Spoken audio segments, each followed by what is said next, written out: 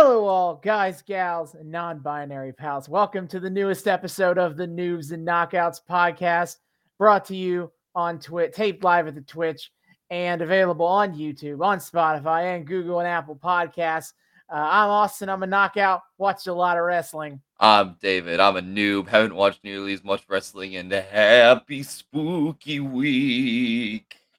It is Spooky Week. If you are watching the video version of this podcast, we are in costume tonight. Yeah. David putting significantly more effort into this than me, who just went to a Spirit Halloween. Look, the only real effort I put into this was dropping $160 on a leather Waluigi head a few years ago. Okay, that's the extent of my effort. All the rest is just kind of like I have this shit lying around.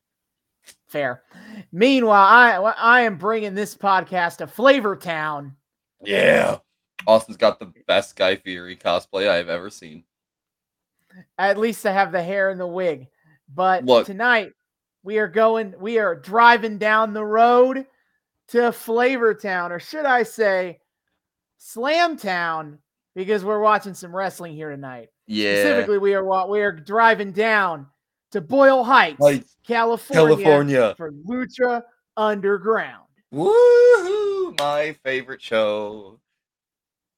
Yep, maybe there'll be some murders tonight. Really fit the Halloween theme. Ooh, oh yeah, they do permadeath on Lucha. You never know. Mm-hmm. They do. I'm gonna take this mask, this goatee off because it's falling off my face. That's totally fine. You got a goatee anyway. Close enough. We get the gist. Yeah, and we already did the bit where to make sure the people know. You people. Yeah. So Lucha Underground last time was a 2 title matches, and we were kind of not into either one. Yeah.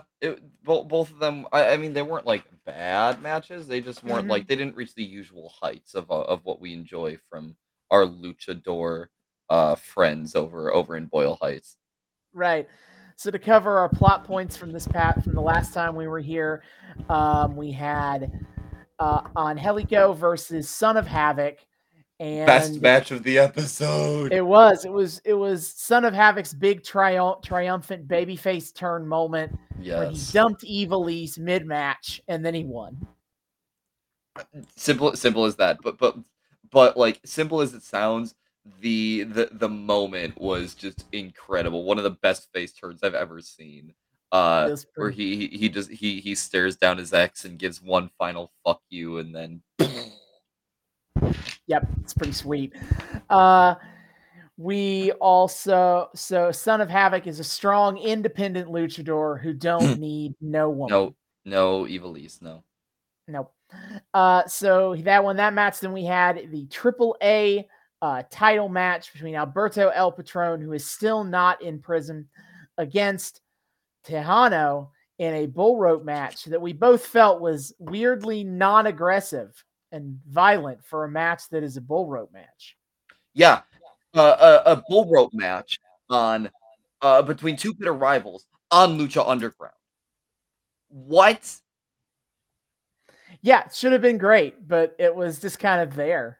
Yeah, that was disappointing. I still can't believe, I just would have thought that would have gone to such heights for so many reasons, but it just kind of felt like, eh.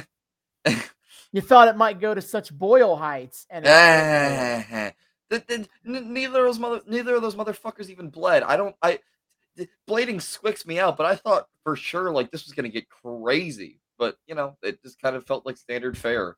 Distinct lack of blood in 2 hardcore blood feud matches.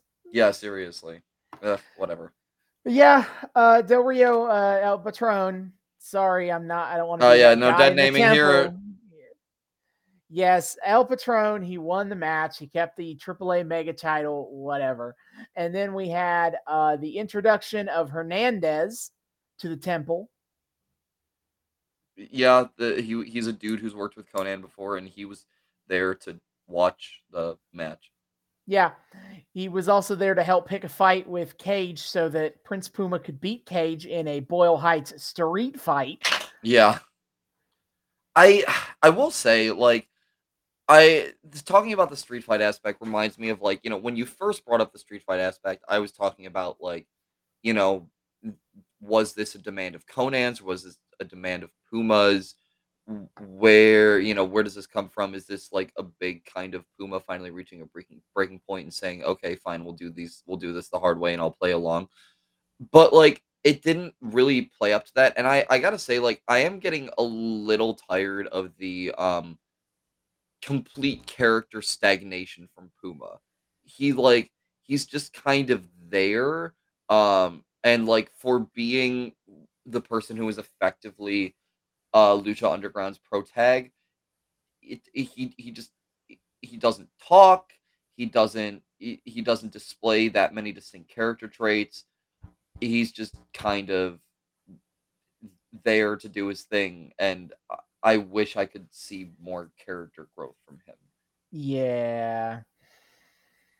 I don't have any positive news for you in the nearest future, so oh dear. Sorry. Oh, damn it. Well, whatever. But I think our my first main takeaway of that match was Brian Cage picked up the old idiot ball. Yeah. And just stopped attacking Puma for no real reason, just so Puma could recover. Damn, that's a problem with creating like characters as OP as someone like Cage. He has to like do the stupid things sometimes in order to like lose. Mm-hmm. And then they basically, as we talked about last time, last time felt like such a this is where Konnan will betray Puma moment, and then he doesn't, and it's seemingly dropped as a plot beat. Yeah. Yeah. Yeah. Where do we go from here? Indeed. And then we still waiting for Black Lotus. Come back, please come back. Black Lotus. I'm really hoping we get some of the old BL on tonight's double feature. Yes, this time we get 2 episodes. Season 1, episodes 21 and 22. The first title being Uno Dos Tres. I'm not going to say the second one because that would be technically a spoiler. Oh. So, all you know is the title of the first episode. Uno Dos Tres. I'm here for it. Yep. Nice and cryptic. So if you would like to watch along with us, you can do so at Tubi.tv. It is a streaming service that is completely free with ads. There is no option for a non-ad version, but it is free. So you just have to make an account and then you can watch. It's pretty dope, especially if you really, really, really want to get in on some of the stuff that Tubi has to offer, which is a surprisingly like thorough catalog of stuff. Not a bad collection. Mm-mm.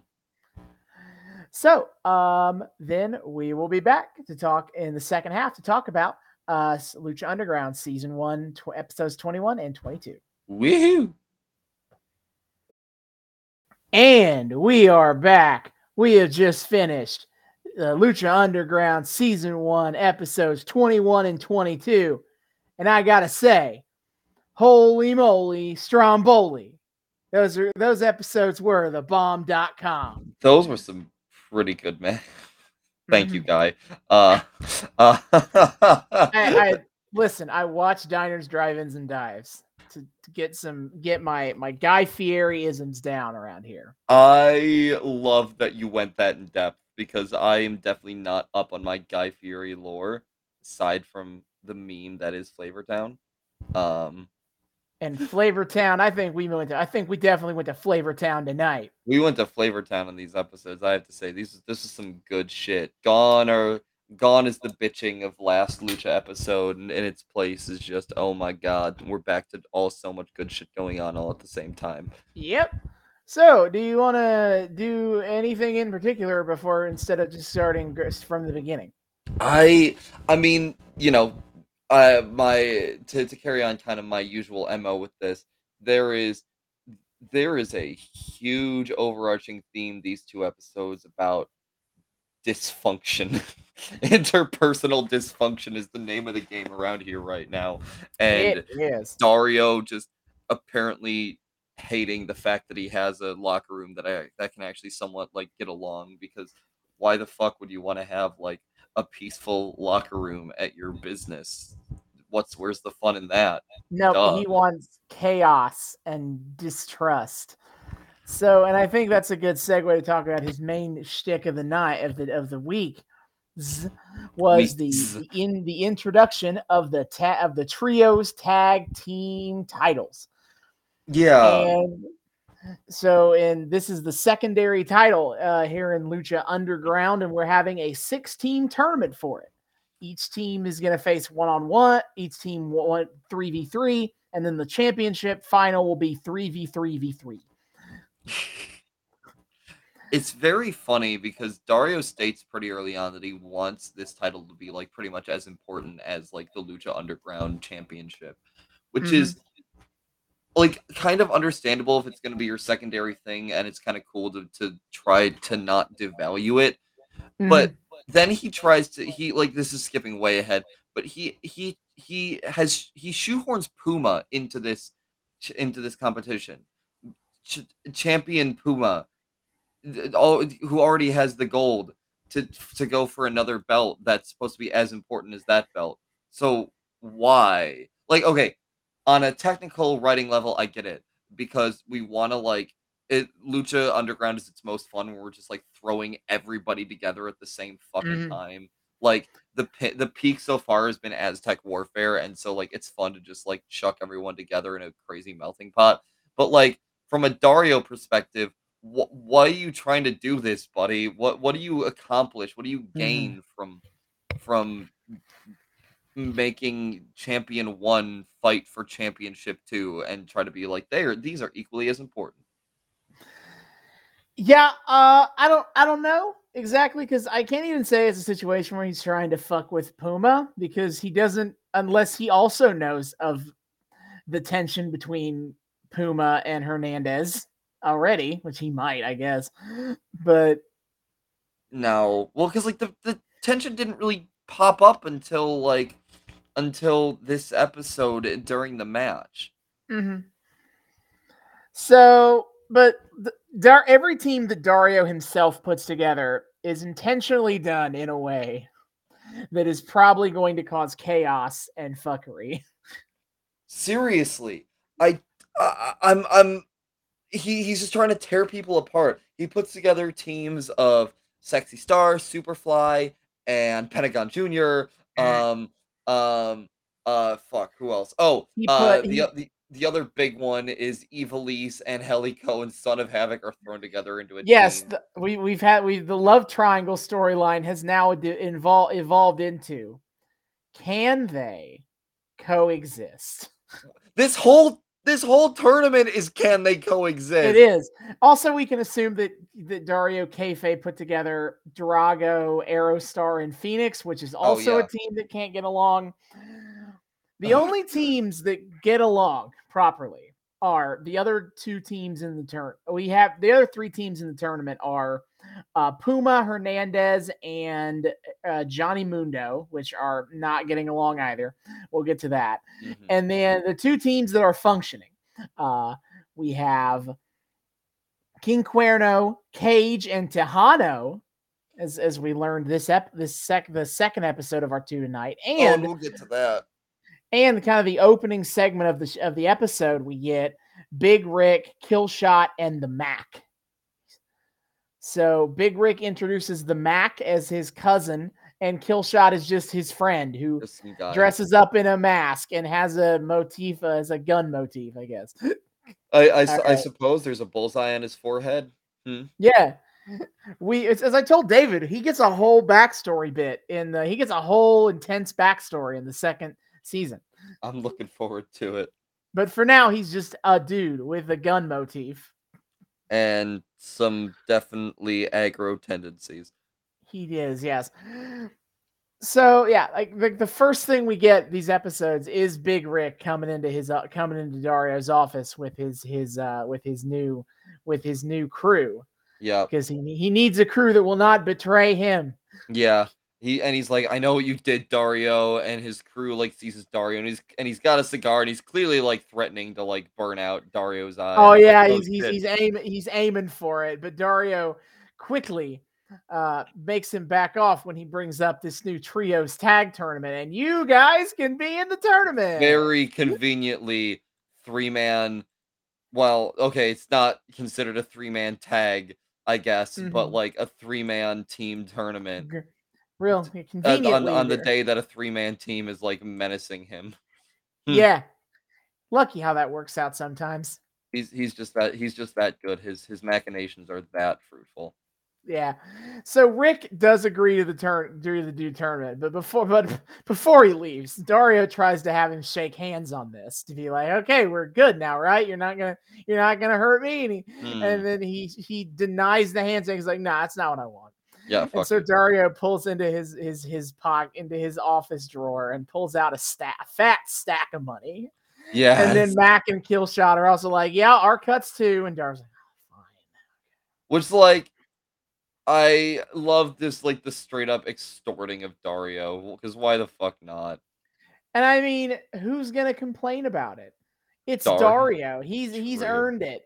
True. That everyone says fuck Dario.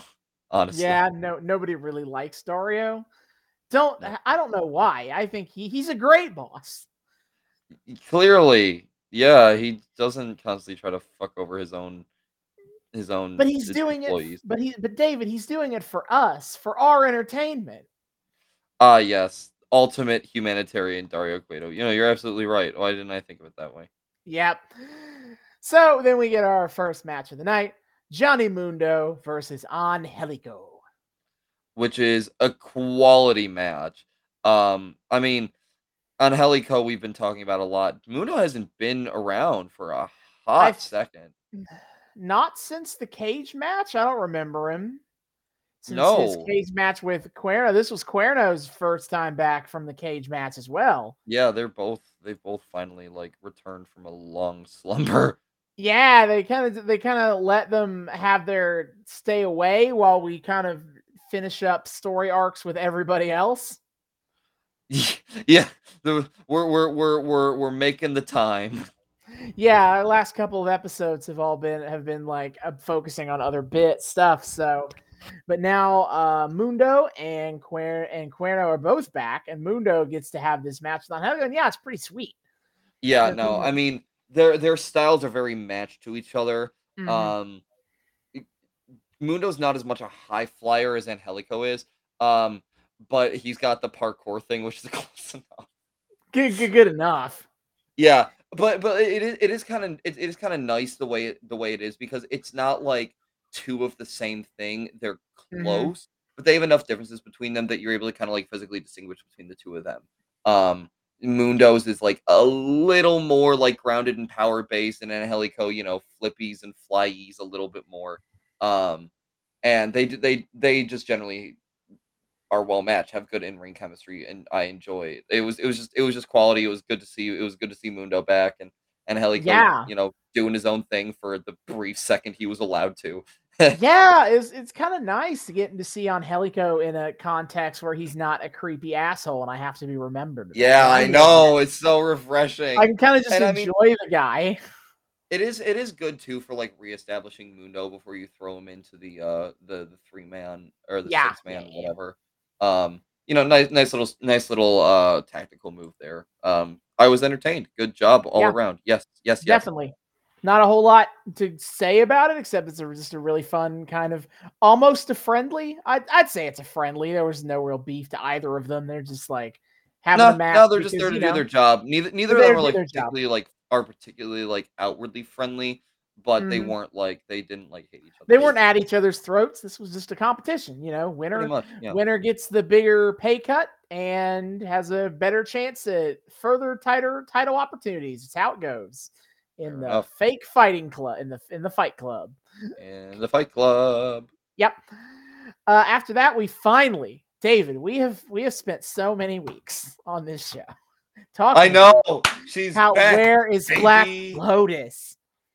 It has been 4 of our episodes, I believe, and like 6 episodes of the show since Yeah. she got kidnapped.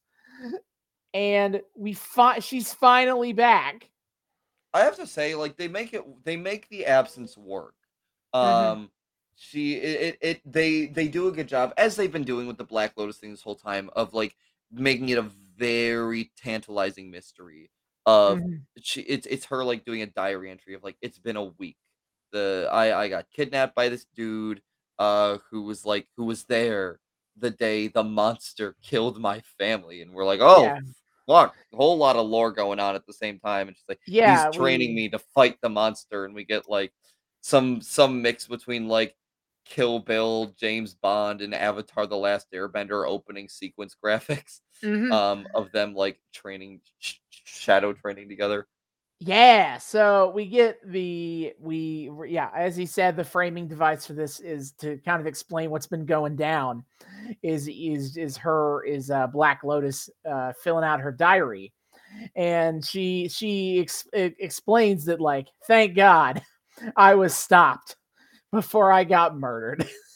by the monster Matanza, Yeah. and but she was kidnapped. So we kind of learned that it could have been inferred from everything else, but now we know. Now it's explicitly stated that the whole kidnapping bit and throwing her in the trunk was all a plot by El Dragon Azteca, who was trying to save her life so she didn't get murdered. Yeah. It was a very like it was a very aggressive life saving. It was Um probably could have just talked to her, I guess. I don't know. yeah, but like, but where's the points for drama at in that case, I guess. So El Dragon Azteca, a new mentor figure on the show, he is supposedly has he can trace his lineage all the way back to the ancient Aztec tribes, Because of course. presumably the dragon tribe or the reptile tribe. I don't Unfortunately, the show never explicitly says what all 7 tribes are. They just kind of like casually throw them out there in pieces, and you kind of have to just know, oh yeah, these are the 7. Look, they're kind of cheeky about all the like ancient Hispanic lore that they Which is feature of on the course all show. horse shit. Just to be clear, Yeah, it's no, nothing not nothing. representative of actual Hispanic history. Yeah, it's very fast and loose with the available mythology, I would have to say. Yeah. But point being is, as David said, El Dragon Azteca was supposedly there the night that Matanza murdered Black Lotus's parents. So he is an expert in the monster. The OG, if you will. Mhm. Not to try to force a reference here, but he feels very Laurie from Halloween. Uh oh, yeah, oh yeah, Especially when you yeah. look at these in these newer movies where she's like the old person who just knows all about Michael. I know. She serves as like the mentor. She gets upgraded as like the mentor figure. Right. Um Well, also a target, of course. Well, sometimes you gotta be both, you gotta pull a Yeah. Tommy Oliver as you do. Yep. But, like but I mean, like, the main difference here being that our boy, what what name one more time. It keeps El slipping my Dragon mind. Aztec. Dragon Azteca, okay. Dragon Azteco, our boy Dragon Azteco, uh, we don't exactly have a long-standing lore history with him, as we Right. do Laurie from Halloween, Of but I course. guess we'll find out more. We certainly will. I can And they confirm leave it at that. that. We don't get a whole lot more about this guy. We just see like shots of Black Lotus in his temple learning about the Lucha monster Libre. and Lucha Libre on a whole She said she's being trained in the art of of lucha Lucha libre Libre, because which like that's the best way to fight the monster, which is very convenient because he's in a temple filled with a fight club of people who do lucha libre. yeah, I feel like it was a foregone conclusion she was gonna become a fighter. I'm kind of Mhm. surprised she wasn't already, but cool. We get a new challenger approaching. Yeah. New character for Smash. That is not Luigi. Is not Waluigi. God damn it. Why does it I actually was like right before we started recording, I was watching this video of like somebody made like an animation of Waluigi getting a like one of those like Smash Bros invite promos, but it was like Waluigi invites himself. Because I guess he's in Project M, which honestly, low key might just like get me to finally spring on getting myself Project M. What is Project M again? Project M is like a fan made. It's like a fan made Smash game. Okay. And it was hugely popular as like a Brawl substitute back when people were all pissy about how Brawl isn't competitively viable or whatever. Or whatever. I don't care enough. I don't give a shit. Anyway, back to our show. Lotus is back, thank God. Yeah. As we continue the lore of the monster in the cage. Yeah. She's finally returned, and we're right back to being all tingly with mystery. Yep. Then we get a backstage. We're in the back in the bathroom, and Mundo is coming back ostensibly from his match, of course. And then here comes Alberto El Patron to start some shit. Of course, because he's always got to be starting some shit around here. Mm-hmm. And yeah, it's them kind of passive aggressively taking shots at each other. Like, Mundo is like, "Hey, Alberto, how nice of you to be here. Are you just going to be here to fight guys you've already beaten, or are you trying to challenge yourself?" Yeah. And then he's like, "Nah, I'm just messing with you. JK, like, JK, unless. And then Alberto's like, "Oh, Johnny. It's good to see you. I mean, I thought you quit wrestling. I didn't know where you were, and then I found you here." Yeah. Yeah, because it's funny too, because for some reason I have it in my head that he's John Morrison in WWE post Lucha instead of pre Lucha. I always have that in my head for some reason, so I'm like, when the fuck have El Patron and Mundo worked together in the past? Yeah, they were both in WWE for there's a several month gap. Del Rio came in late 2010, and John Morrison left mid 2011. Oh shit! Actually, late 2011, early 2012. Do they have there's any significant interactions in their shared time together? No, actually. Oh well. Either way, manufacturing a feud. Sure. Yeah, it's the dream match. It's the 2011 WWE dream matchup. Yeah, sure.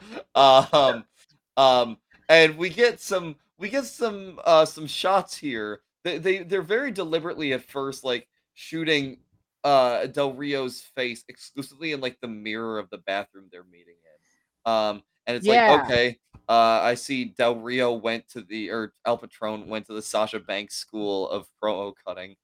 Yeah, doing it in front of a mirror. Yeah, we get some mirror master moment of him being like, basically being like, I'm coming for you, motherfucker.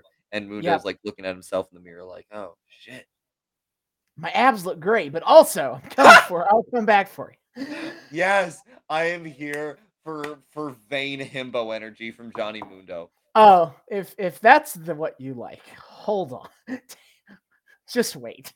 Wait, really? Yes. Like, I think you're really gonna like where Johnny Mundo goes then. Yes. As a character. Yes. Vain himbo Johnny Mundo. He's so perfect for it. He is. Like, that's what he does best, honestly. Johnny Mundo, more like Johnny Bravo, am I right, ladies? There's my costume for next year. Johnny Mundo looking at himself in the mirror like, man, I'm pretty. Man, I'm pretty. Anyway, yes. Okay. Next up, we get Sexy Star in Dario's office as Dario wants to put her in the tournament. in his tournament because he wants all the big stars. He is an equal opportunity employer. So yeah, he says I'm an equal opportunity employer, and I immediately go, yeah, press X to doubt. Yeah. Because he who has absolutely never plotted to see Sexy Star taken out or anything, or any never of his happened. jobbers. So he puts Sexy Star on a team with Superfly. Okay, nice. One of her good friends that we've seen on the show already. He's being all schmoozy about it. He's like your usual tag partners, Masquerita Sagrada and Pimpinella aren't here. Okay. Yes, for reasons, of course, I know nothing about and had nothing to do with. I totally did not have any involvement in their presence here. Just kind of happened. It's one of those things. Crazy world, ain't it? Yeah. But of course, she needs two partners. So her other partner, this is very exciting. Yeah, who breaks his opponents in half. Superfly. He names Superfly, and he's like, Superfly? And then, really exciting, Pentagon Jr. And yes, okay, yep, there's the punchline. Which Thanks, is also, Dario. which is of course sketchy, but also from that Pentagon Jr. and Sexy Star were feuding against each other during the days of Lucha Underground we skipped. Oh, really? Because it was the Sexy Star and Chavo Guerrero bit, and Chavo had aligned himself with Pentagon Jr. and Phoenix aligned himself with Sexy Star for that. Well, because Dario also said something about you guys have worked together before. Yeah, no, I think he was mentioning. I think he was talking about like you've worked together before, as in you fought before in this temple. Oh well, I mean, they technically in that case have. They did technically work together. Before. Yes, very clever. Very clever. And they will be facing Big Rick's team later in the main event, which is another thing. Is Rick and Sexy Star were on good terms. If for nothing else, enemy of my enemy bit. But and now Dario, and he literally calls out to your buddy Big Rick. Yeah, this man just wants to watch the world burn. Why is he doing this to all of his fighters? Because he's a dick. He's literally just Lucha Libre Joker. Like he's just being an asshole. Like there's no real end game to it necessarily. None of his like usual like merc. The crew isn't in the tournament, by the way, which is weird. They're a trio. Yeah, that's bizarre. Well, did they get like yeeted when Rick? I guess we can assume they're still recovering from Rick kicking their ass. It is really interesting. It was funny because I was thinking in the back of my head, Big Rick with a new team, and it's not the crew, but it feels a lot like the crew. Interesting. I never fully conceptualized, wait, why the fuck isn't the crew involved here? I assume they're just still hurt. It's only been 2 weeks in kayfabe since this. True. I mean, all of Pentagon's victims thus far are still deeply hospitalized. Yeah, even the ones that their arms were probably fine by now. Yeah, namely Sexy's usual teammates of Masquerita Sagrada and Pimpinella. Listen, they're just actually being kept. It's actually just shame. Fair enough. Yeah. So they and Dario on to top this all off is as Sexy is clearly unhappy with this arrangement because she's not stupid and can see the problem here. So she's kind of storming out, and Dario goes, "Wait, I mean, be happy. I mean, this could be your big break." I love a good villain that can do puns. Very poor choice of words. Or the perfect choice of words. That was absolutely wild. Yeah. Meanwhile, we now get to Drago and Aerostar in match 4 of the best of 5, with Aerostar up 2-1, making this one of this being a bit of a foregone conclusion. Well, sure. Mm-hmm. I will say I did really appreciate they really harped in this one on technical. The term technical, which, as they point out and as Austin pointed out to me, sounds like technical, and it technically is, in that it means, in lucha terms, babyface, because in very classic lucha, the good guys fought very technically and competently, and the bad guys were just filthy, dirty cheaters. Ha ha ha ha ha. And that's why they're called Rudos. They're the Rudos. So they were harping a lot on how Aerostar and Drago were both technicos here. They're both good guys, but also, yeah, they're both pretty technical wrestlers too. And at first I was like, oh, that's a cool history lesson. But then it really comes into play during the match, because they're really starting to play with this angle of, it's match number 4, things are getting desperate, and they're really hurting each other. Especially from Drago's side. I think that was the big one, is that, like, and if you want me to, like, kayfabe of the reason why he won, is he kind of felt like it seemed to me like, at least the story they wanted to tell was, Drago's getting more desperate, is getting desperate here, because he's got to win this. Yeah, he really has a bit of a stronger energy about him this time. He was clearly the dominant one for the entirety of the match. Right. And that makes sense, because, again, if he loses, it's over. Aerostar can still eat the loss. He has less to. Drago has more to lose than Aerostar does in this match, so it makes sense that Drago's came out like a stronger force, if you want to think about it that way. It really it does scan, and it made for a cool variation where Drago was a little more powerful. It wasn't as even a match as it's been in the past. It was more, we all knew the inevitable conclusion to this. It was that Drago was going to get the dub, and Aerostar was going to fall short of it, because we have to get to match number 5. And I applaud them for doing something interesting with it, because as much as I enjoyed this being a face versus face, or Technico versus Technico, just straight up fighting fun, whatever, it is cool to have a little spice thrown in at the very end. Yeah. And on top of that too, we then get in if we're talking about that spice, we get the moment at the end where, after it's kind of a brutal match, and Striker and Vampiro on commentary saying, like, man, these are like I hate you moves. This isn't as friendly anymore. They're both going for it. This doesn't feel as Technico as we were saying it was when we started this. Interesting, huh? But we get a moment at the end of the match where Drago is still trying to keep things somewhat friendly, and Aerostar isn't having it anymore. He reaches out for a handshake.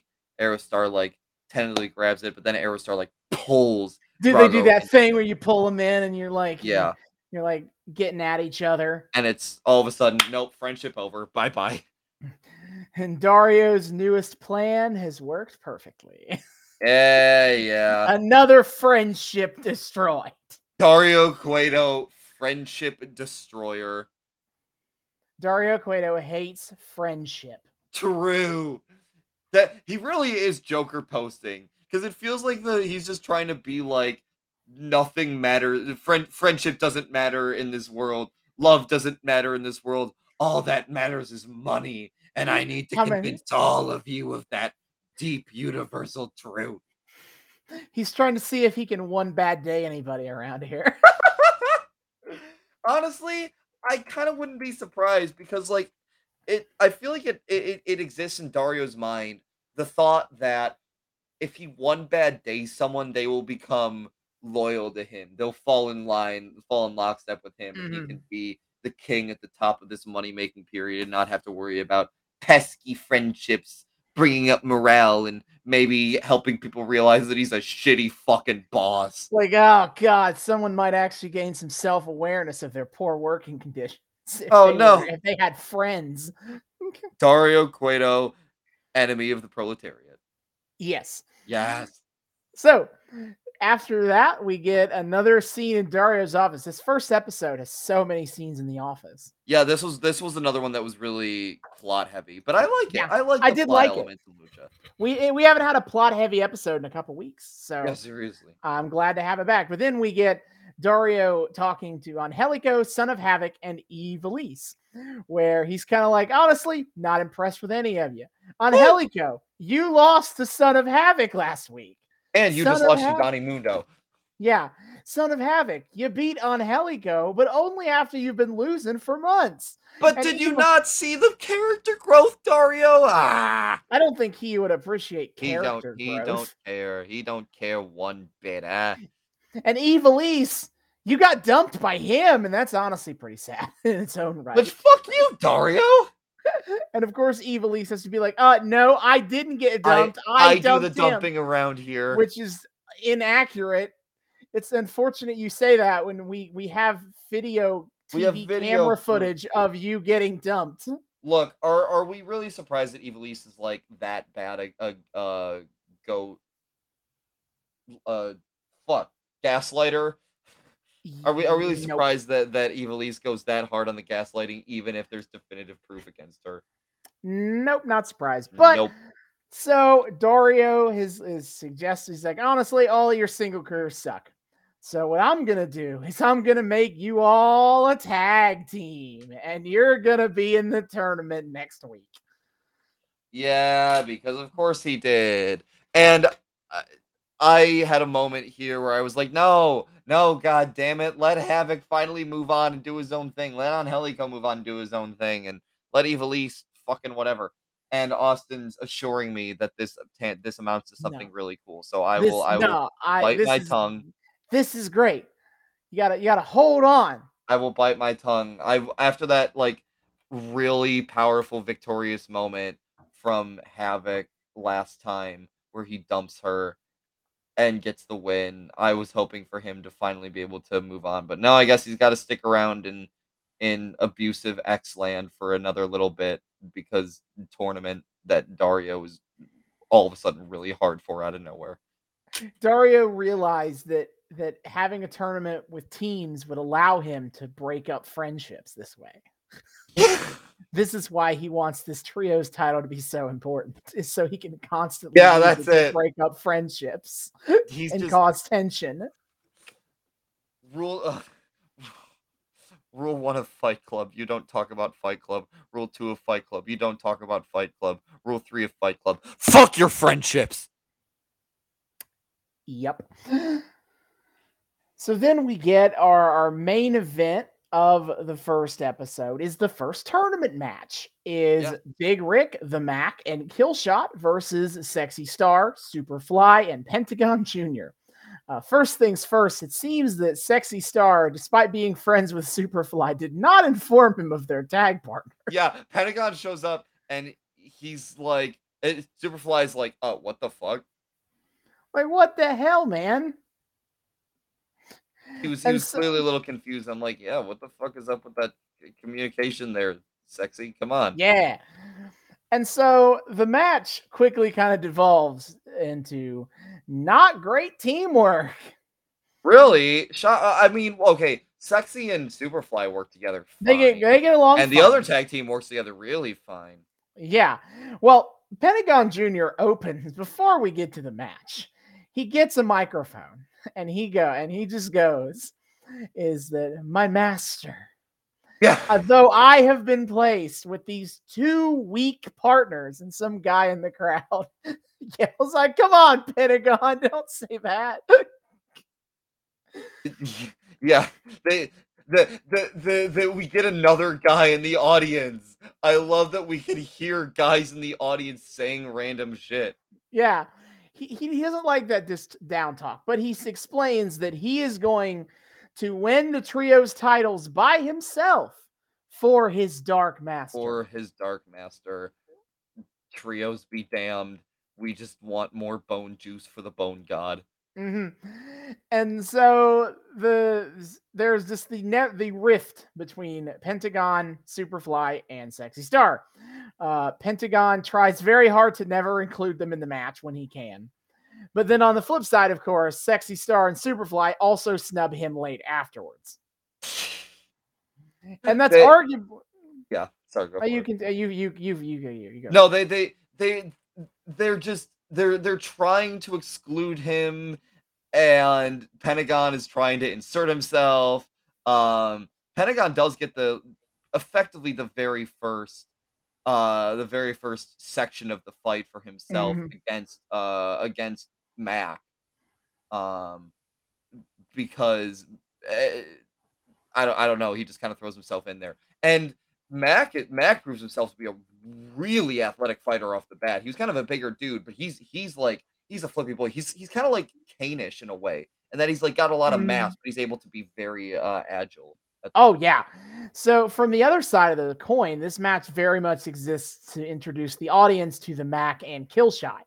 Yeah, which is good for like introducing them that they are the cohesive team here. Right.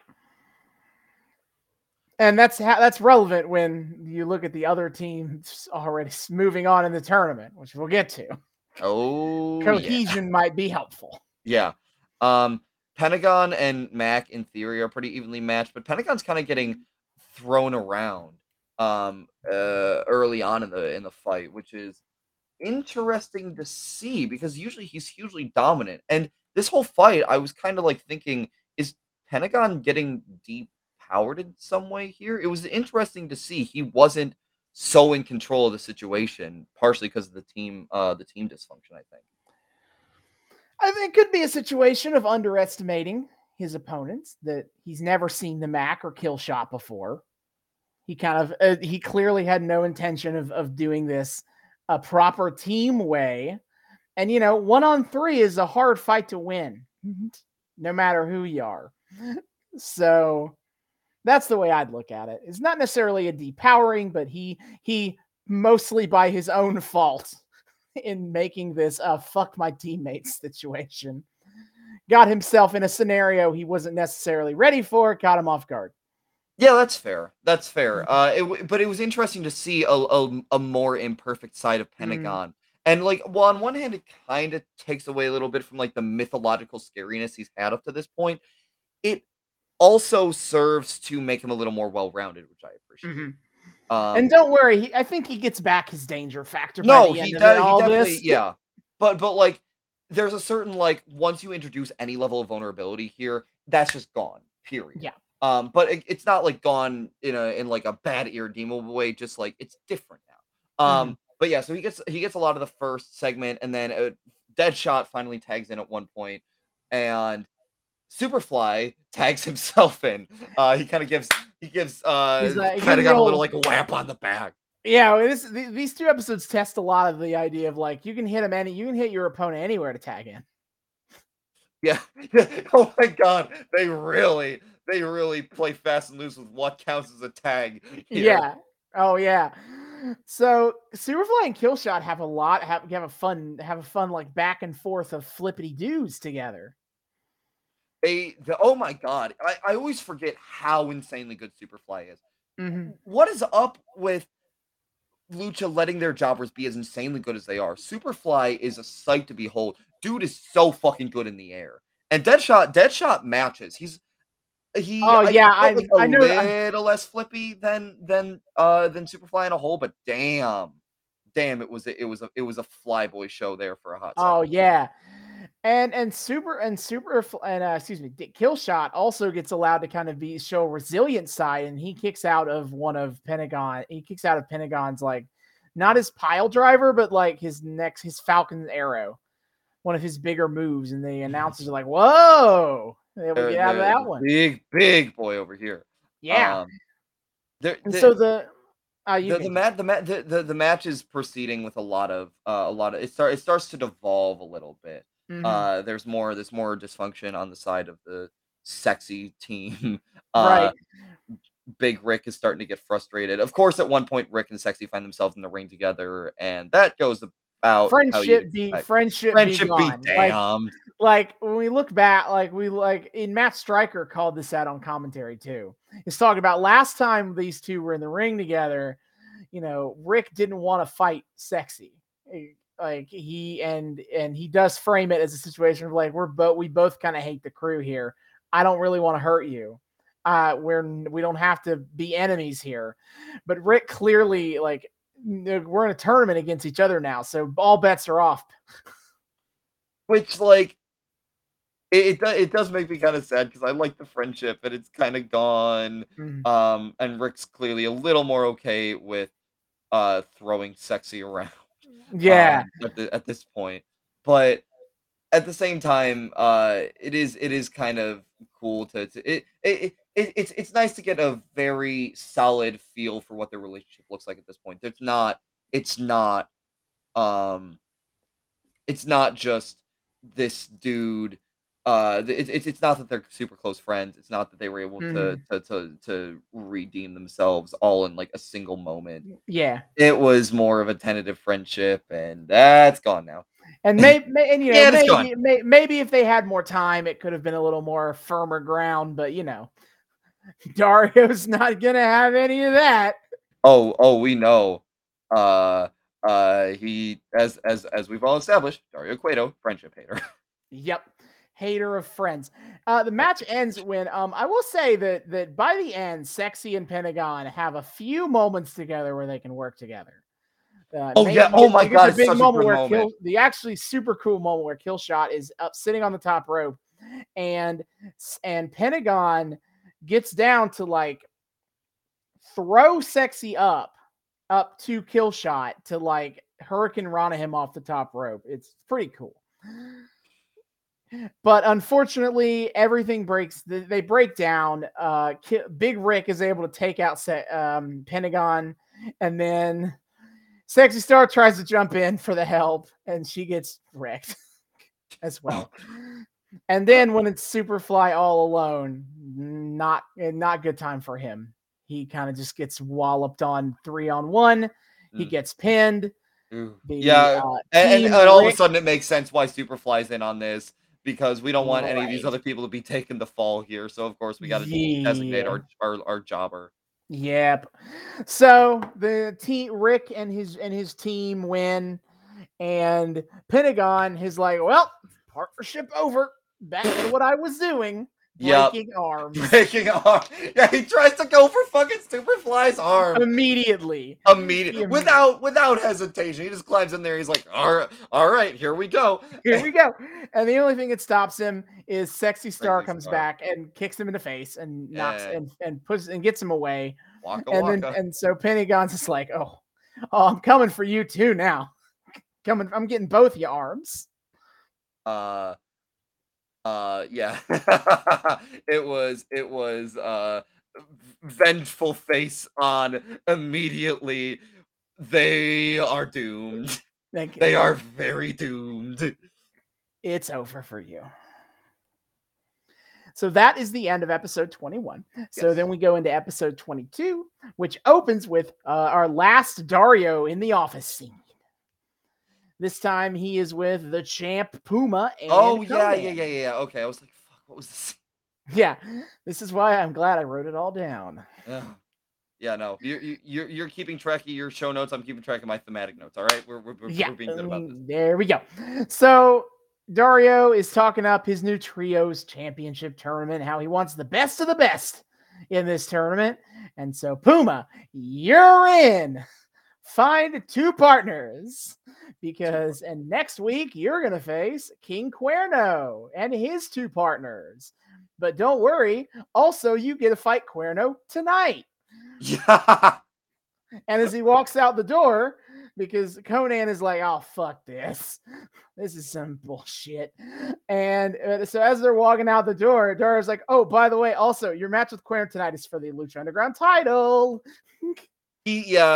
Dario Cueto is not a huge fan of being very forthcoming about pertinent information.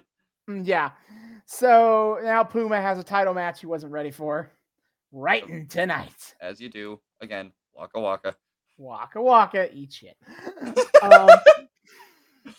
So now we get the first match of the night. The trios title match of the show, part of the episode, with Angelico, Son of Havoc, and Ivelisse taking on Drago, Aerostar, and Phoenix. This is Phoenix's first match since putting old Mil Muertes in a casket. Yeah, he's back. So many people back tonight. Yeah, like I mentioned, like I feel like as I alluded to it in episode 19, and I think it fits episode 22, is they feel like mid-season finales even though they weren't. But they feel like them, and this feels like the start of the second half of the season. Everybody's coming back. We got new storylines to do. Yes. We got an exciting new tournament to kind of like get everybody jazzed right here at the start.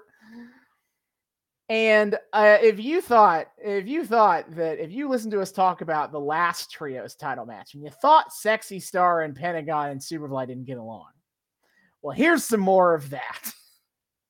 Because this is a match where both teams don't get along, actually. Oh my god, so much dysfunction. It's so fucking insane. As per usual, we ask ourselves, can they coexist?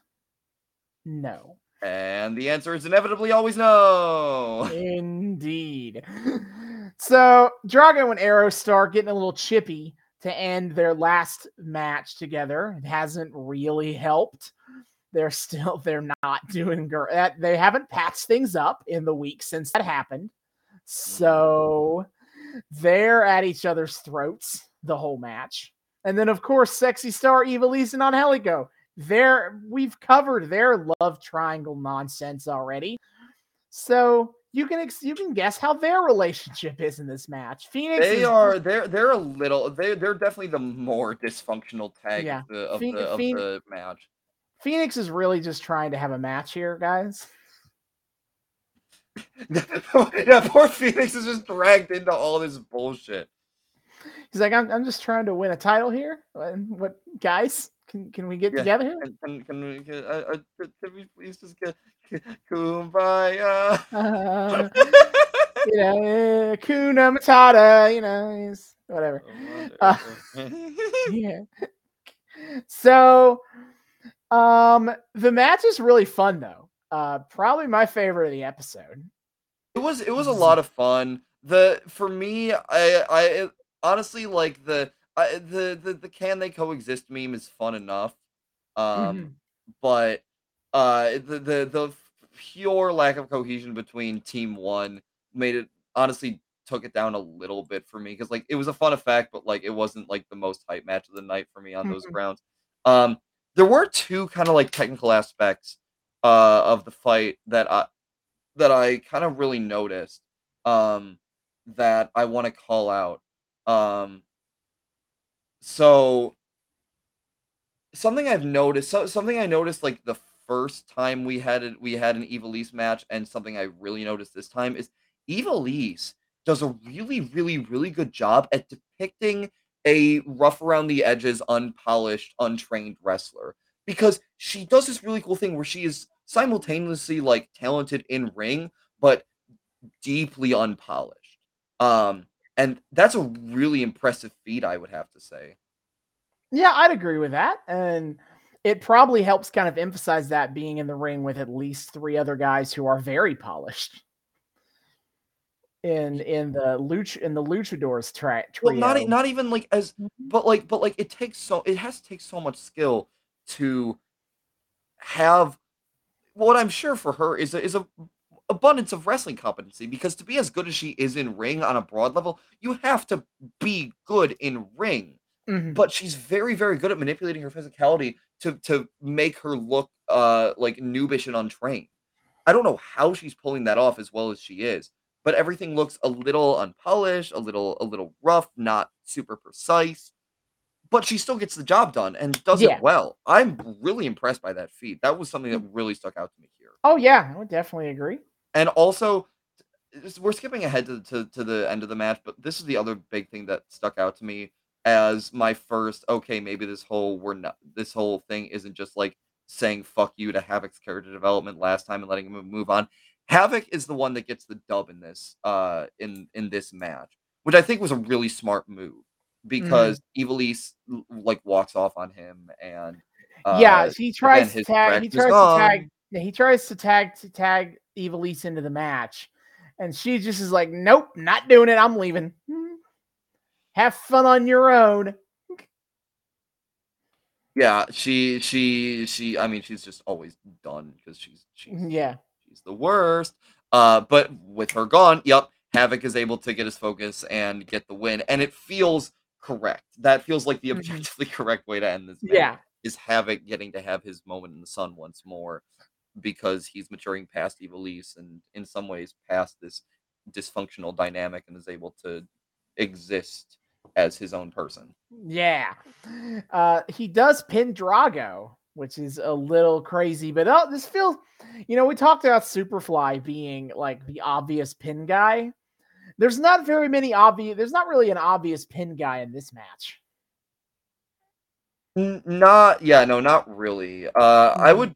I almost said I would pin I like my first instinct if I were to look at this completely from the outside would be to say like Angelico. Mhm. I don't know why, mostly because he just feels like kind of the least important character wise. I don't Yeah. know. Yeah, like he kind of feels like the least important character wise. Or Phoenix, but Phoenix feels a little too like triumphant and a little too guys. Can't we all just get Yeah, it along would for him to really take the fall for this shit? that and like I don't know if you can have Phoenix lose his first match after the casket match. No, that would just. I feel that would depower him a lot. Yeah.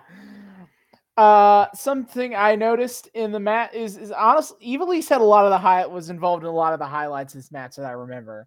Like when she tags out in the match when Son of Havoc is there, she slaps him across the face, and they're like, "Well, that's a tag."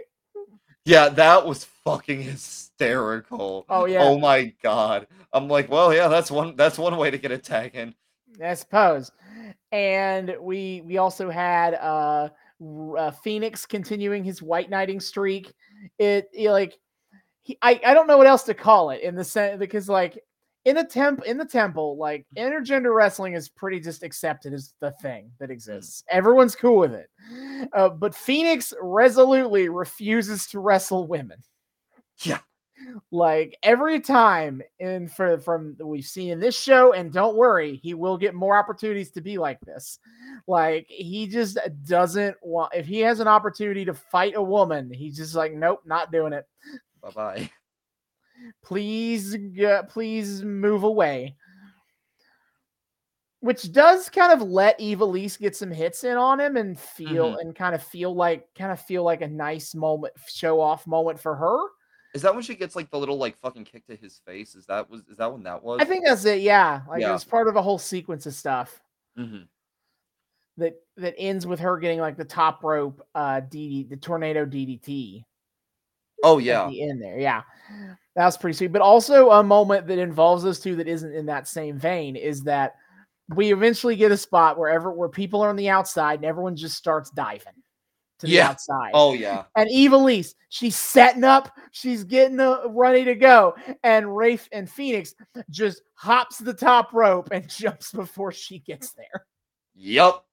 And she just is Bye-bye. standing there like, "Fuck you! I was gonna do the thing." Yeah, she's not too happy about that.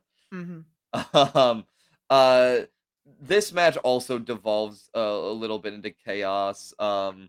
As Drago and Aerostar can't totally get along Yeah, at a few points. yeah. Which by the way, they frame the shot so you can see it happening in the background when Evilise walks out on Son of Havoc at the exact same time.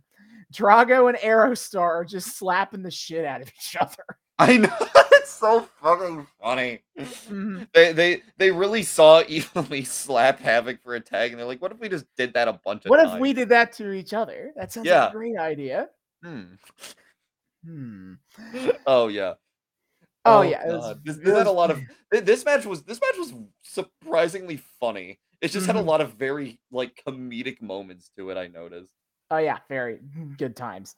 So, the completely dysfunctional tag team of the Love Trio have Son of Havoc, Evilise, and Angelico. They kind of pull a bit of an upset, I would think, on Drago, Aristar, and Phoenix, and they get the win. They're going to the finals against Big Rick, Killshot, and the Mac, and the winner of the next trios match that we get the next Which like episode.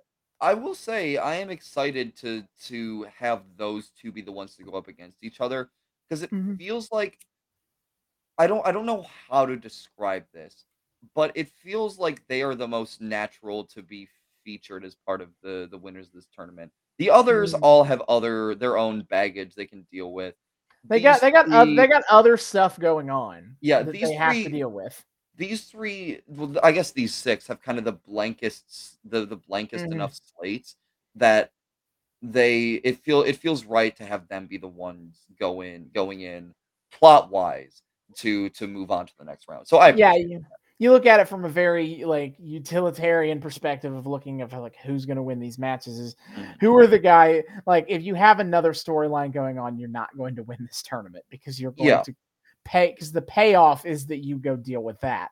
For both of these two teams, they don't have anything else really going on right now because Rick just got done with the crew and the three of them have just the whole point of them is that they're being forced together.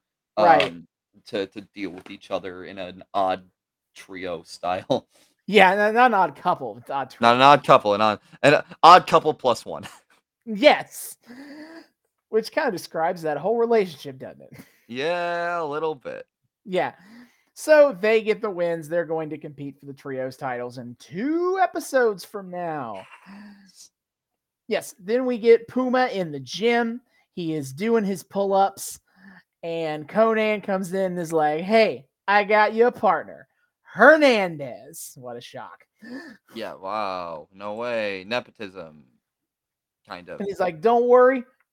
You got to go find a third partner. Don't worry about it, but we're good. He's got your back. Yeah. And this is, again, with the stipulation that Cuerno's going to be showing up to their main event match tonight with his team. So and Puma's got to bring his boys now. Yeah, Konnan feels weirdly confident about like, yeah, we can just find one more by tonight, last minute, no problem.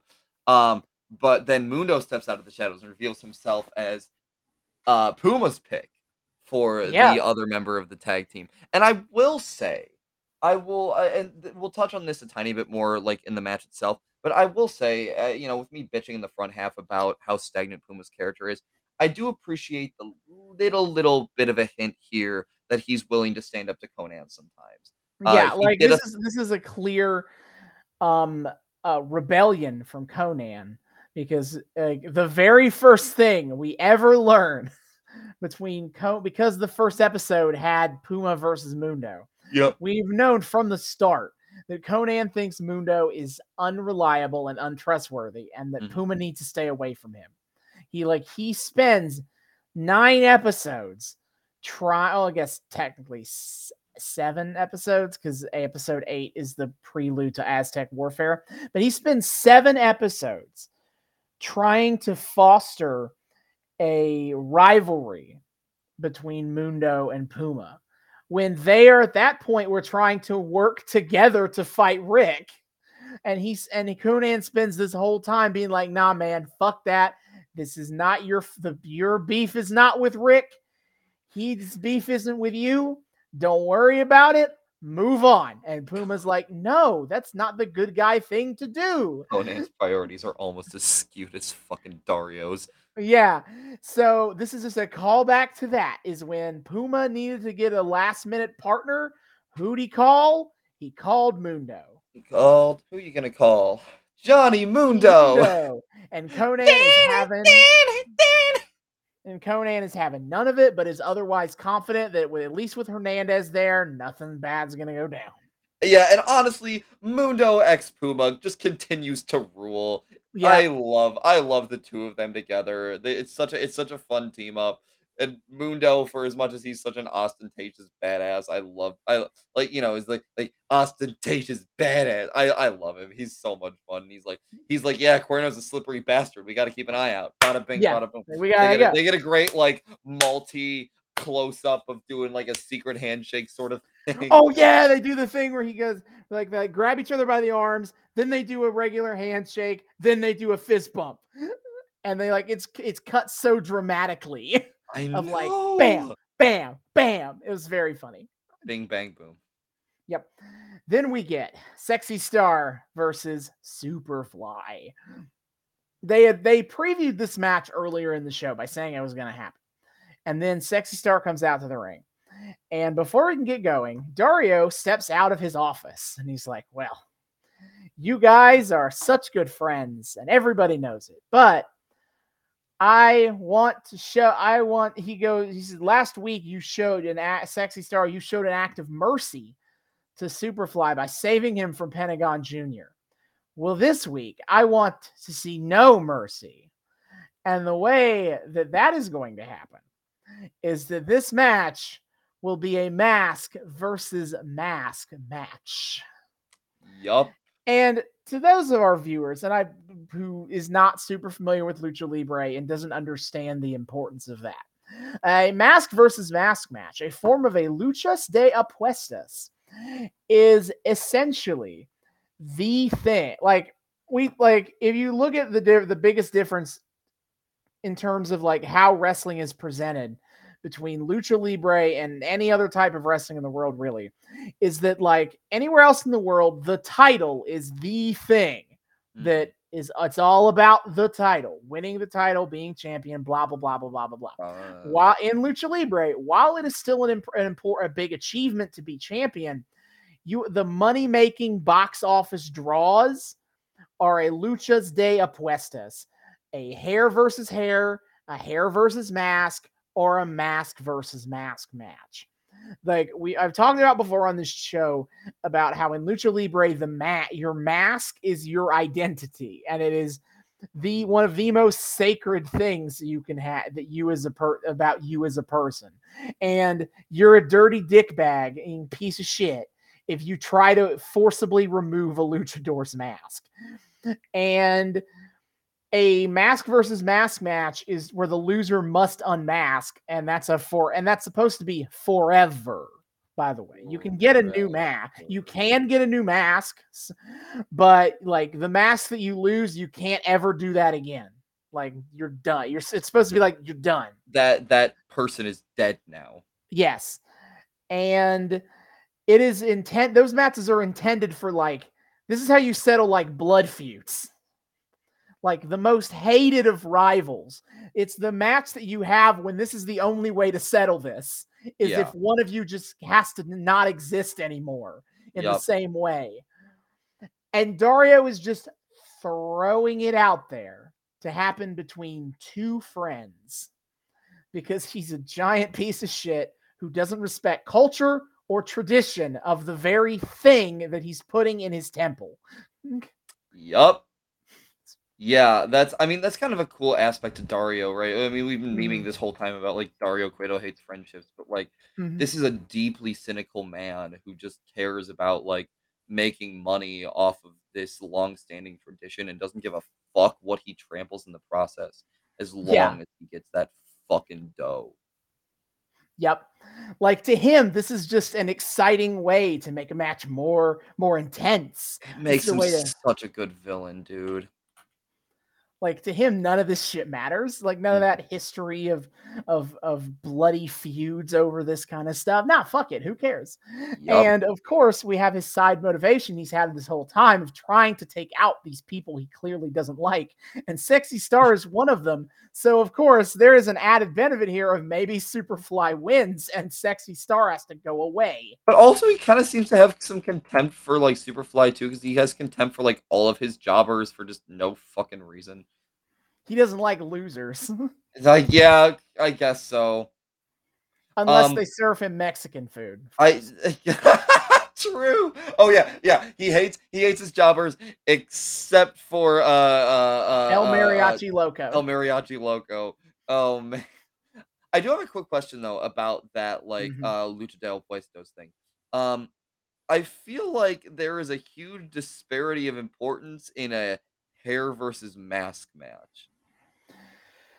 I suppose it would be. But it is also like a tradition of like real shame and embarrassment to lose your hair.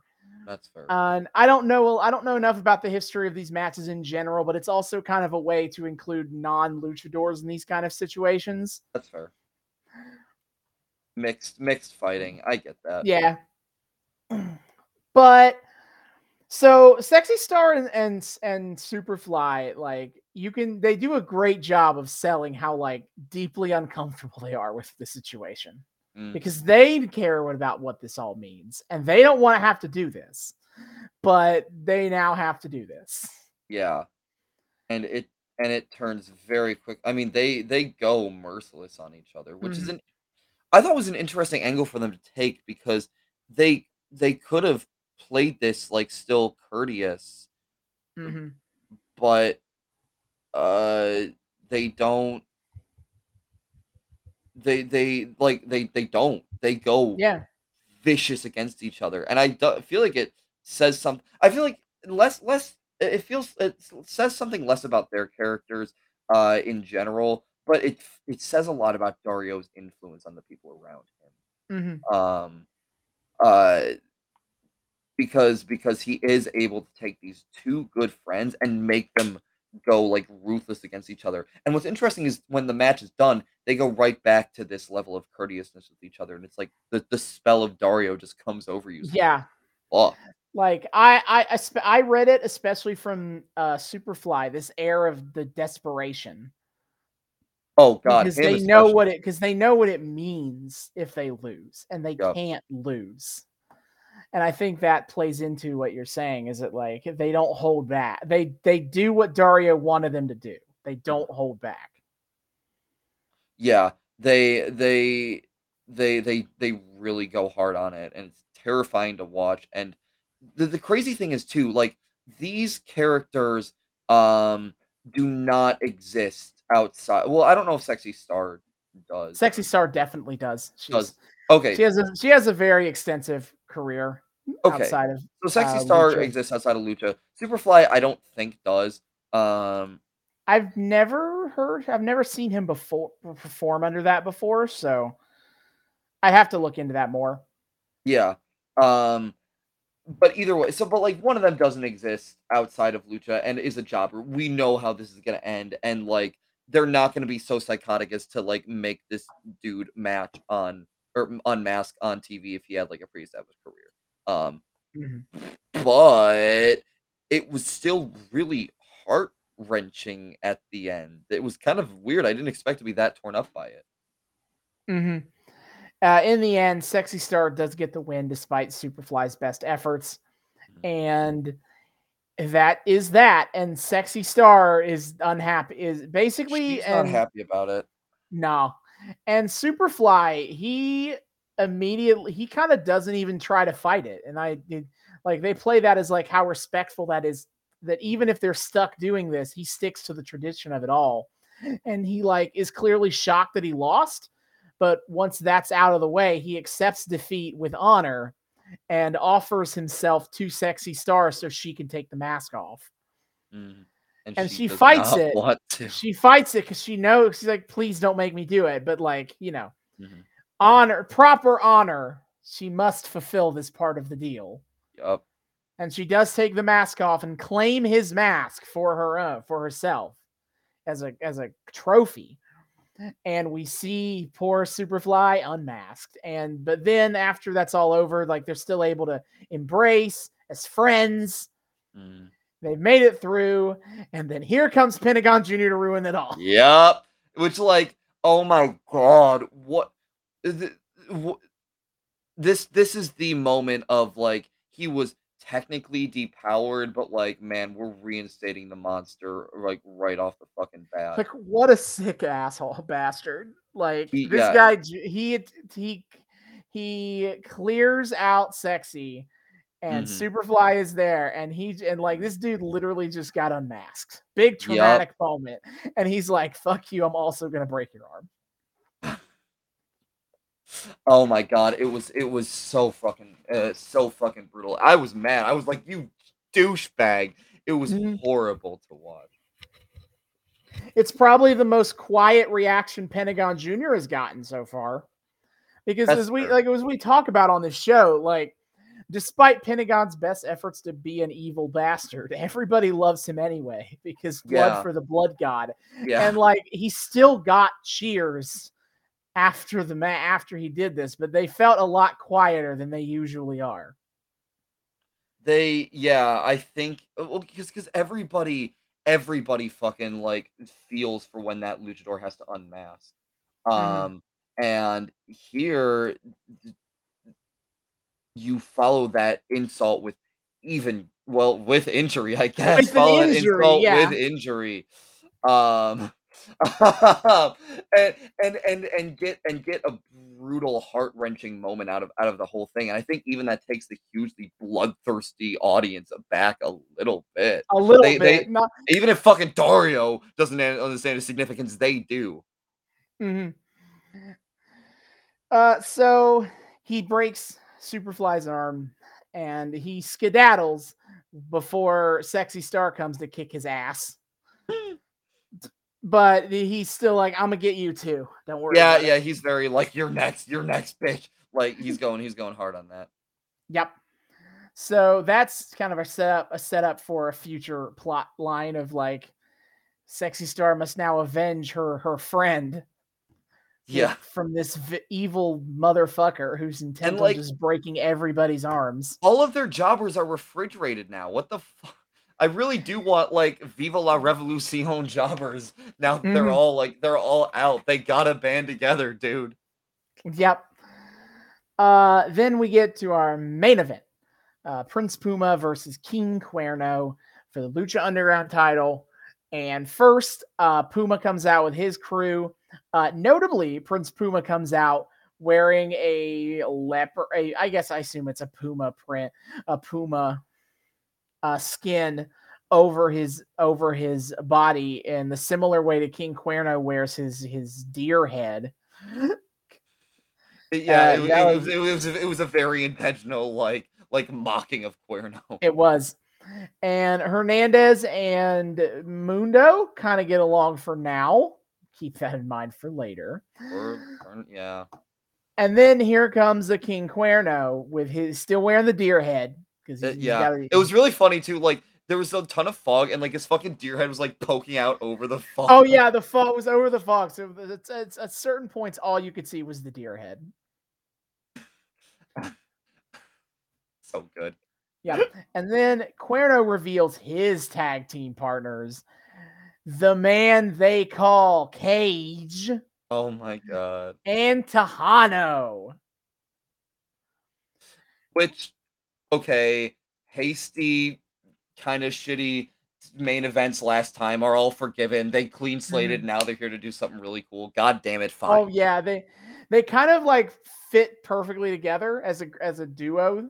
I think like these just two bruising assholes. They do, yeah, they do really fit and fit well with Cuerno.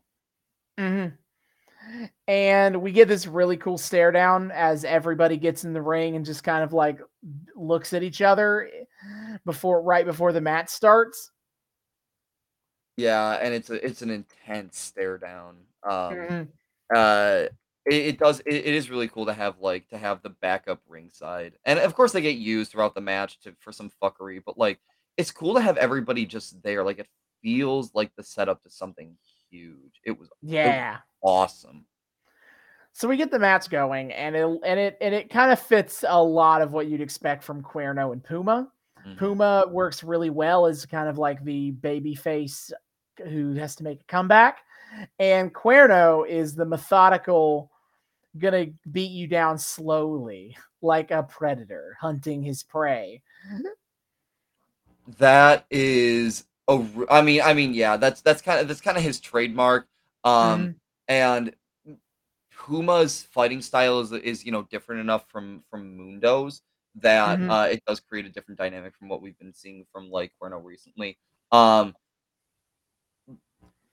Cuerno's fighting a real animal this time. yeah, yeah, I was gonna say he must be very happy to not just be chasing like a dude in a fur coat, but like Yeah. it's a real live puma. No, but Yeah. like it almost feels like this in some ways. Am I crazy or did this feel like ever so slightly like less directly intense than like Mundo Cuerno did? I think so because I don't think there's any real beef between these two. Cuerno is here he's here for business. He's going for that title. Like the interpersonal drama here is solely focused on Hernandez and Puma. And the dissolution of that alliance pretty quickly. Yeah, which like it's funny here because Hernandez acts as like a Conan stand-in, but a Mm-hmm. Conan stand-in who's actually like competitively viable. Well, yeah, and also significantly more obnoxious in how he tries to get involved in things. Yeah. Because he actually has a lot of like physical prowess on him that allows him to Yeah. allows him to get a lot more directly involved. Yeah, there was this cool moment early in the match where Puma and Cuerno are fighting on the outside, and Cuerno has Puma down. And so here come you get Cage and Tejano run over to also put the boots to him.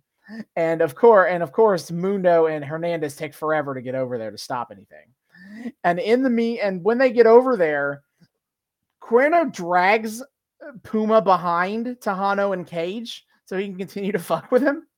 And then Tejano just grabs his bullwhip and starts whipping the ground to keep Mundo and Hernandez off, while Cuerno like does like this throat slice to Puma. Um, yeah, he's really like role playing his future taxidermy of Prince Puma. I don't He's know why. he's very excited to taxidermy Prince Puma. But it does make for a great standoff between the extra boys. Yeah, but by the Is end of that the what is that when the like Cage throwing Cuerno back in? No, that's later, right? that was a little bit later Okay, yeah. because they had done like dive stuff on each other, and there was nobody left out there. But eventually, by the end of the match, it comes down. They do a bit where Cuerno has Puma up on his shoulders, and Hernandez and Cage jump up on the ring at the same time, where Cage is on the opposite side yelling at presumably Cuerno to not fight, to do this thing, but then Hernandez is like, "Hey, put him down." they're they're they're clearly doing like a good guy bad guy enforcer thing here. Um to Yeah. great effect because I don't know why I've really enjoyed seeing Mundo X Cage here like as a like Mm-hmm. as a not team up as a clash. Those two clashing for some reason, I really enjoy it. So seeing them be the like jump up boys here and to be like, hey, put Yeah. them down. Great moment. And Hernandez is just, being Hernandez. Yeah. And so eventually they get down. Like Puma kind of the distraction lets Puma avoid getting hit with anything. Yeah. And they end up like hitting each other's guys in the corner. And then Puma is able to get an upper hand, and then he talks to Hernandez. He's like, "Hey, dude, like, I don't need your help. Back off. All right, I'm doing this myself." And Hernandez doesn't listen at all. Like he continues to just insert himself into the match against whatever Puma's wishing for. And eventually Puma is able to hit the 630 anyway, and he does a cute little bit where he goes up to the top rope in the corner where Cuerno has his deer head planted. And he like kisses the nose of the deer head. Wait, And then I gets him on the totally move. missed that. That's Oh yeah, it was a little. adorable. Yeah, it was a quick. It was a blink and you miss it moment. But I did notice it's like, oh, that's cute. And then he hits Cuerno with a 630 and gets the win and retains the title. And then Hernandez gets in the ring and tries to like give him the belt. And Puma's like, dude, no, get back off. We are not friends. Yeah, I know. He's really pissed that Conan's like forcing this friendship onto him. Yeah, and Hernandez is like trying to hand him the belt, and he tries to raise his hand instead of the referee. And he's like, "Dude, no, go Just like away." fuck off. And before that has a chance to really like blow over and get worse, Cuerno, Tejano, and Cage all kind of jump in the ring to start throwing hands because they still got a tag match against each other next week. And Mundo jumps in, and it all just kind of devolves into fighting as the show goes off the air. Yeah, I do love that Cage popped into the ring with no shirt on. He's like, I gotta Oh get yeah, involved. yeah, Shirt off, baby. dude wore a tank top the whole match, and then at some point he took his shirt off. Uh, um, uh, the he just is like he's like I gotta Hulk out, shirt off, and of course it's attacked by fellow shirtless boy Johnny Mundo because Johnny Mundo just fucking walked out here shirtless because of course Mundo never wore a shirt that's fine. He just loves having those pecs out. I don't know what to tell you. Mm-hmm. So a bit of a chaotic ending to the episode this week as we build anticipation to the trios match next week to decide the last team involved in the championship finals. Yep. The final we're moving towards something big kind of quickly, I think. They explicitly are like a month-long tournament to kind of not make you think about how this is taking place over 4 episodes and has 4 matches. Yeah, and again, as important as the championship, then why are we rushing this? Yeah, there's not very many people involved here. And again, no crew, not the one actual trio that you had coming into this. Maybe they'll show up later. I don't fucking know. Oh, I'm certain they will. Yeah. So I think overall, pretty solid 2 episodes. It was awesome. I really enjoyed this whole this kind of 2-part set. Yeah. Great story beats, great character beats, really fun matches. We're back to like Lucha at its finest. Return to form. Like 1 week kind of faltering, but like damn, it was good after that. Yeah, return to form as we start the second half of season 1 going forward. Yes. Yeah, it was awesome. I love this show so much for it's so good. I love it here. I love Lucha. More, please, always. Yes. Yep. But for next time, we return to NWO to WCW 1996 one last time as we go Hog Wild 1996. Oh man. We'll be live from the Sturgis Motorcycle Festival in North Dakota. And really interesting locales with WCW. We do get that. And it's time for the big match. Is the Giant is the WCW champion, and if we assume that being a champion is of significance in terms of power dynamics, and I guess we have to assume that's true, then he might be the last line of defense because Hollywood Hulk Hogan is coming for that title, brother. Oh god. Oh man, I'm very excited. Yep. We're just hitting a lot of big beats with Hulk Hogan's career recently. Yeah, this is the Hulk Hogan podcast now. Great. Oh god. Oh, he's taking over. God damn it. He's the New World Order is taking the New World over, Organization, brother. The New World Organization, of course. The New World Organization. Yeah. This podcast. Yeah. But until then, David, hit our plugs. Yes, sir. All right, my friends, my dear friends, thank you so much for joining us on yet another episode of the Noobs and Knockouts podcast. We are so happy to have you here. If you're a returning listener, viewer, what have you, thank you so much for being with us. Once again, welcoming us back into your eardrums, your eyeballs, whatever. We just love that you join us week after week, and we hope you're having a great time. We're certainly having a great time.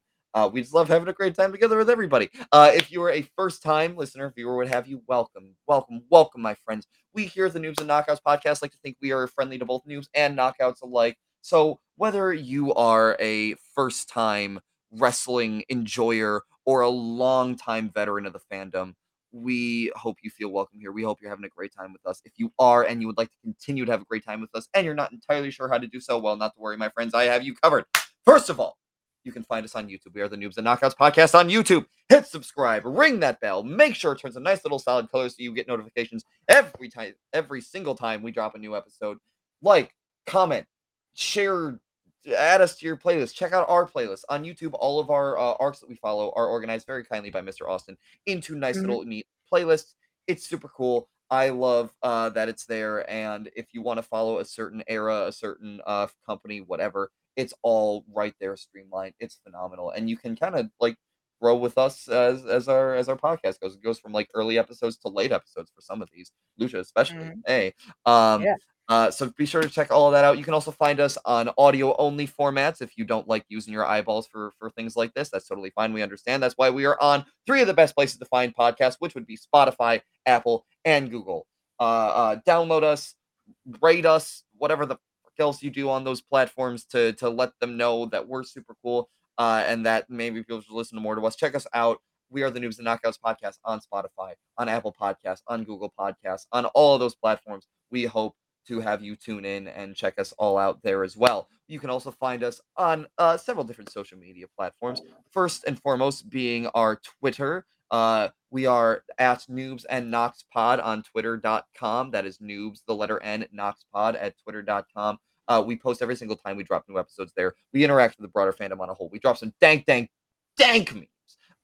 And of course, the highlight of our social media interaction, Austin live tweets his live wrestling viewing experience. My friend, what is on the docket coming up? Of course. So, as usual, every single Wednesday at 8 p.m. Eastern on TNT is AEW Dynamite. If you're watching the video version, I'm wearing my AEW shirt right now to this episode tonight.